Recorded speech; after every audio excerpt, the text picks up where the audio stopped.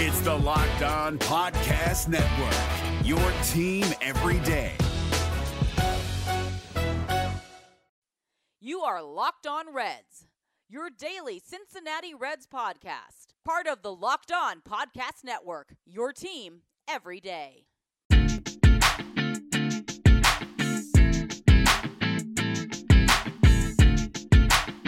What's up, Reds fans? My name is Jeff Carr, and you are Locked On Reds. And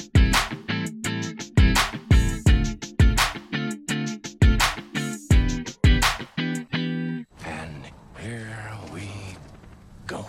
Well, that was a fun win on a Tuesday night, wasn't it?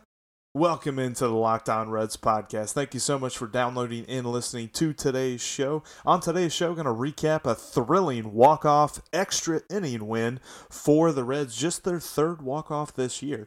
And we're going to talk a little bit more about the man who engineered that walk-off, Yasiel Puig. But before we get into that, make sure that you are subscribed to the podcast on all the many podcasting platforms. Hit us up on Twitter, at Locked On Reds and at Jeff Carr with 3 Fs. And make sure to give us a call on the Locked On Reds line. Let out questions, thoughts, concerns, whatever you got about our wonderful Redlegs. 513-549-0159. And also, answer the question of the week for me, because I want to hear from you. I want to hear some more thoughts on this. How relevant is it for you as a Reds fan to see a Reds player in the All-Star game? Is it that big of a deal anymore? Want to know. Let's talk about Tuesday night, though, because that was an awesome game. A game in which Tanner Roark wasn't his sharpest, gave up 3 home runs, including one to Yelich and one to Eric Thames, 2 guys who just love to hit the ball against the Reds. And it was funny because I was looking at some notes on the game. This is the first time that Roark hasn't lost at Great American Ballpark in his last 5 starts. He had lost 4 in a row. The last time that he has a win at Great American Ballpark this season was back on May 4th against the Giants. And the rest of them have been losses since then. So it was nice for him to get a no decision in that. And Eugenio Suarez, as far as we're looking at individual performers real quick, continued his hot streak. He hit a 2-0 pitch from Chase Anderson over the left center field wall for his 3rd straight home run in 3 at-bats. He hit 2 on Monday, and then on Tuesday, in his first at-bat, hit a home run as well. He is heating up quite a bit. Yeah, he got the home run party started during the game. Of course, the Brewers then hit 3 of their own. And then Yasiel Puig hit a line drive over the right field wall in the 7th inning that put the Reds within a run, because up to that point it was 4-2 for a bit. And then with Nick Senzel on first base in the bottom of the 8th inning, Joey Votto delivered a heck of an at-bat. And a lot of credit goes to Nick Senzel on this. He had some great base running and actually provided ample means of distraction for the relief pitcher, Matt Albers, for Milwaukee. He kept trying to throw over to first base, and I think that really set up Joey Votto with a nice at-bat, because Albers grooved a pitch down the middle, and Joey Votto took it down the right field line for a double, in which Nick Senzel was able to score easily from first. It was absolutely beautiful, the kind of at-bat that we were used to seeing from Joey Votto. That was the first time that I've been super excited to say, Joseph Daniel Votto doing work. Because that was the kind of clutch situation that a lot of people like to criticize him about, saying, oh, well, he just takes walks in those situations and all this other stuff. And in this case, he didn't. And he delivered the game-tying run that brought it into extra innings and brought the drama on, because Yasiel Puig was on first base and Jose Iglesias up. Jose Iglesias has enjoyed playing against the Brewers this season, especially here lately. The last couple last handful of games against the Brewers, he's had a bunch of RBIs. And in this one, it was strange. Just in case you hadn't seen it, he hit a bloop single into right field. And Puig was really on his horse, running from first to third. I mean, it was great base running anyway. But then the throw into the infield was not handled well and just kind of rolled into no man's land around the pitcher's mound. And for whatever reason, the Brewers catcher came up to pick it up. Well, when he did that, he left home base unattended. Puig, seeing that, without stopping, rounded third, sprinted home, slid head first in, scored the game-winning run. It was absolutely phenomenal. A Yasiel Puig night at Great American Ballpark, and he popped up immediately, threw his helmet off, and put his arms in the air as if to say, let's put this game on ice.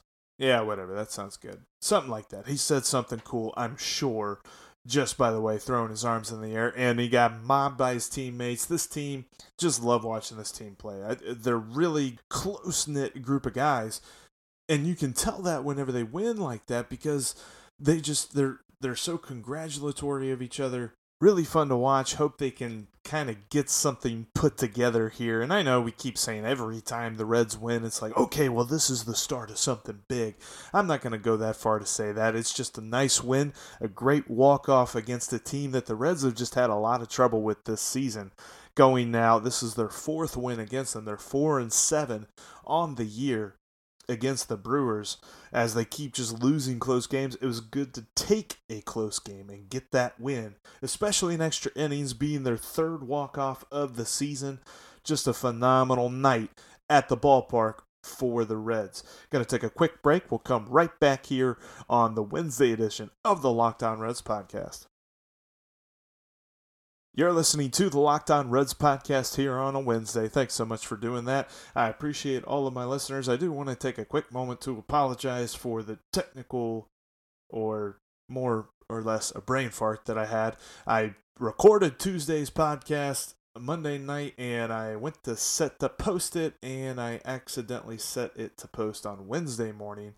And it wasn't until someone hit me up on Twitter around lunchtime that there was no episode up, and I went and I checked, I saw the problem, so I got it fixed back then. If you guys hadn't seen that in your download queue, that's on me, that's my bad. Definitely going to make sure to triple check everything that I do whenever I post a thing. It was just silly on my part, so sorry about that if it messed anybody up, but I do appreciate you guys downloading and listening to the show. As always, it's fun to talk Reds and have an audience to do it with. I appreciate you listening. And one of the things that everyone was coming up with after the game, there was a lot of Yasiel Puig love. And I'm with you. I love watching him play. I love the fact that he's a Red. In fact, there was a lot of talk from, like, even Tom Brenneman had mentioned, he's like, I don't know what Puig did with the Dodgers that made guys in LA just dislike him so much, but ever since he's been on the Reds, and sure, the numbers aren't there, but ever since he's been on the Reds, he's been a huge part of the team, and he's given every ounce of himself to each game that he's been in. Like, and I understand where he's coming from, because if you watch Puig play, you look at the average and you're like, well, he's not hitting 300. He's out there, and I don't think there's a lot of people that interpret some of the way that he will catch a lazy pop fly to right field as maybe he himself is being lazy. I think that's just Puig being Puig. He loves to play the game and have fun, and licking the bat, licking his arms, all that good stuff. That's just his way of having fun with the game. And baseball is a fun game. I'm not looking for a guy to be out there all, got their collar done up, got the tie on, all that stuff. They're wearing a baseball uniform, and they're just out there playing a kid's game, and they happen to be getting paid millions of dollars to do it. And he is fun to watch. And there's a lot of people that immediately went to, man, the Reds got to keep him, man. They really got to see if they can sign him and hold on to him. And you know what? I would love that. I would love if Yasiel Puig was a Red for the next 2 to 3 or 4 years, something like that. Maybe not 4 years, maybe 2 to 3 years.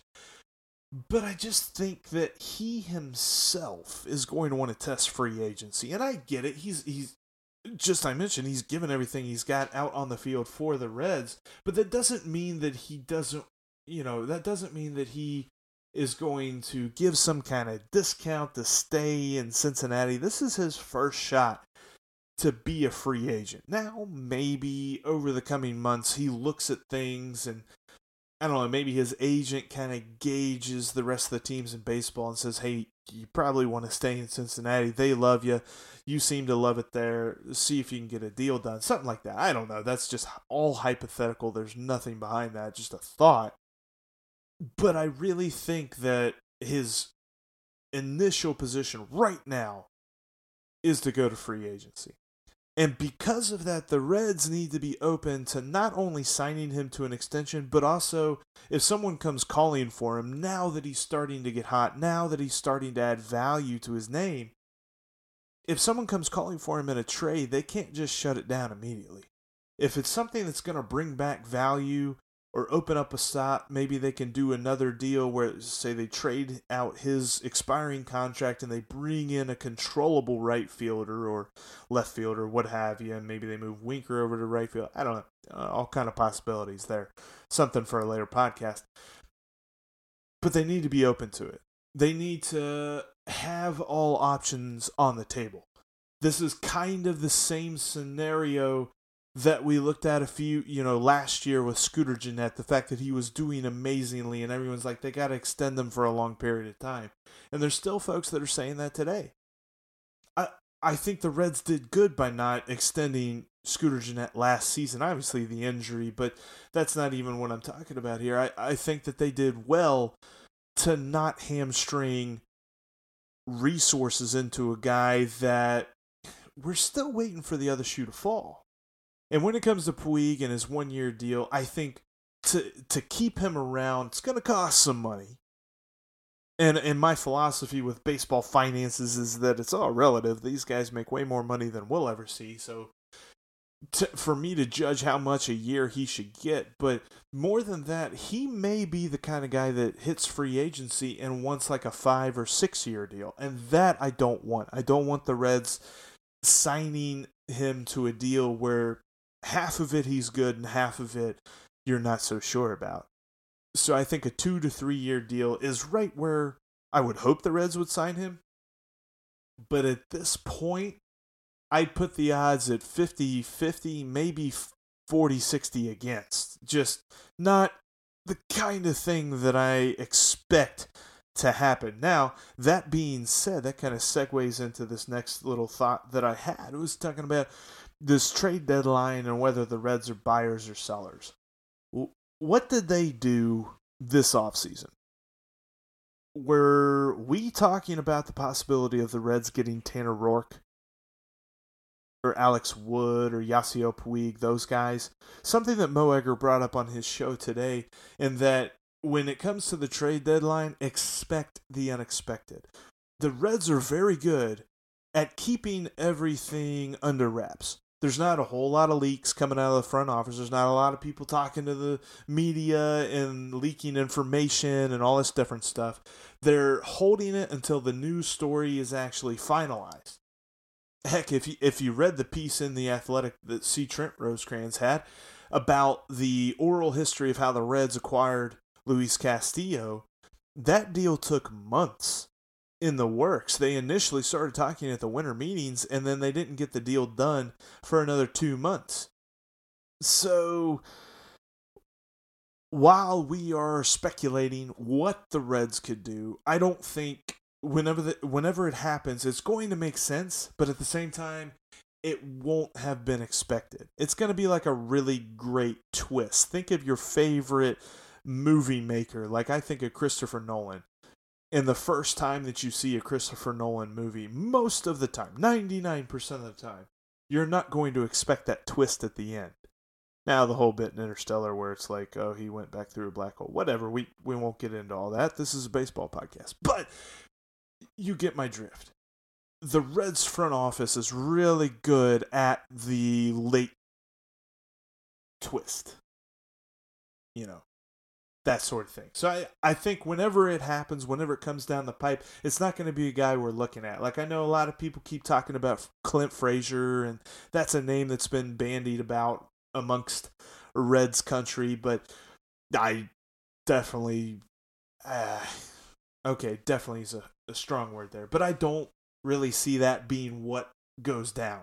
I think the Reds are going to pull something out of the hat, kind of like they did this offseason. And really, if you think about it, and I'm kind of getting off the rails here, but I keep having thoughts about this. And when you think about the Reds front office, everyone was super critical of Walt Jocketty and the way that they handled things. They held on to guys too long. They had bad contracts, all of this and the other, the trades. We can go down the trades of our favorite players from the 2010-2012 teams and what the Reds ended up getting for them and how depressing that is.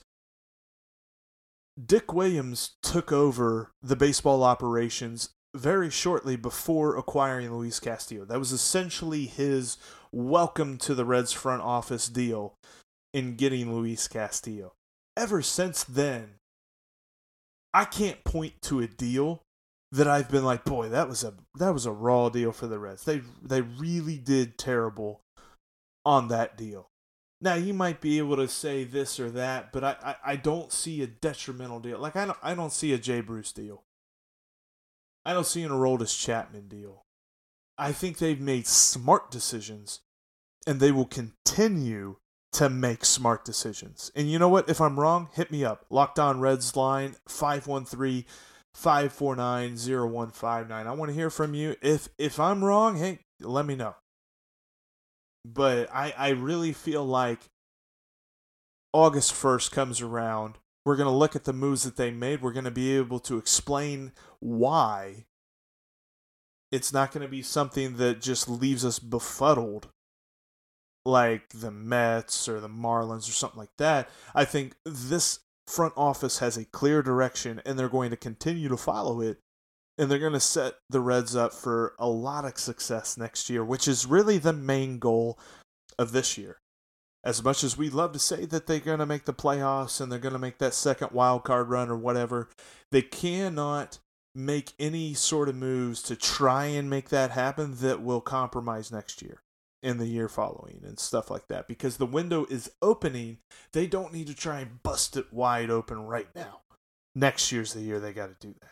Anyway, that was a crazy off-the-rails rant. I got to wrap this up here. I appreciate you guys listening. Thank you so much for downloading to today's podcast. Tomorrow, so here's the deal. Tomorrow's July 4th. Happy Independence Day, all. And actually, while I'm thinking about it, happy belated birthday to the mayor, Sean Casey. Reds got a win on his birthday. Just like I said, that was the best way to say a happy birthday to Sean Casey. And they did that. But tomorrow is July 4th, Independence Day, so we are going to have a special long episode. I am going to talk with the play-by-play guy for the Dayton Dragons, Tom Nichols, will join me on the podcast, so it'll be an extra long podcast because there will not be a podcast for Friday. So Phone It In Friday is going to be Phone It In for the 4th. Maybe we'll call it that. I don't know. Still playing with that. But definitely make sure to tune in tomorrow, or download tomorrow. There's no tuning, there's downloading. That's what you do. Because Tom Nichols from the Dayton Dragons will be on the podcast with me. Thank you so much for downloading and listening to today's show. Make sure that you are subscribed to the podcast on iTunes, Spotify, Google Play, Stitcher, and the Himalaya podcasting app. Hit us up on Twitter at Locked On Reds and at Jeff Carr with 3 Fs. Also, hit us up on the Locked On Reds line, 513-549-0159. And I almost forgot, go to LockedOnReds.com. We've got even more content over there. Dave Pemberton with his article about the Reds creating a winning culture. And also Mike Martis with his debut on the website, a article looking at how he would improve Major League Baseball if he were made commissioner. And I'm going to have him on next week. We're going to have a little bit of an all-star break podcast where I interview him as if he's going to be the next commissioner. So check that out next week. But anyway, that's it for the Locked On Reds podcast. My name is Jeff Carr, and I will talk to you guys tomorrow. Hey, Prime members, You can listen to this Locked On podcast ad-free on Amazon Music. Download the Amazon Music app today.